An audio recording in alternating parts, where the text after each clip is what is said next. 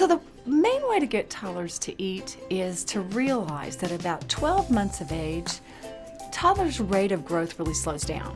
Infants eat and grow all day long every day. But about 12 months, and it's a little different from one baby to the next, their rate of growth really slows down, so their appetite really slows down. And so about the time they're all on table food and off the bottle, their appetite goes woof.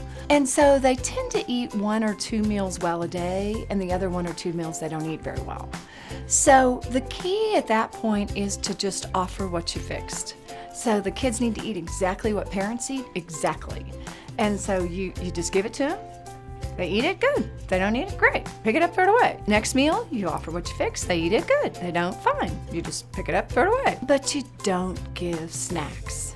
Snacks is what makes kids picky, because what we give for snacks are things they like better. It's the goldfish, it's the Cheerios, it's the cheese sticks, it's the yogurt, it's that kind of stuff. And they eat that, and like I said, they're not very hungry. Now, unfortunately, in daycares and preschools, they give snacks all day long every day. So they just don't eat well after daycare or preschool. They just don't. Now, if the child is home with the parent, then just don't give snacks, and the kid will eat or not eat. So they don't eat, they're not going to starve till morning, and it's not a big deal. And then they don't get picky.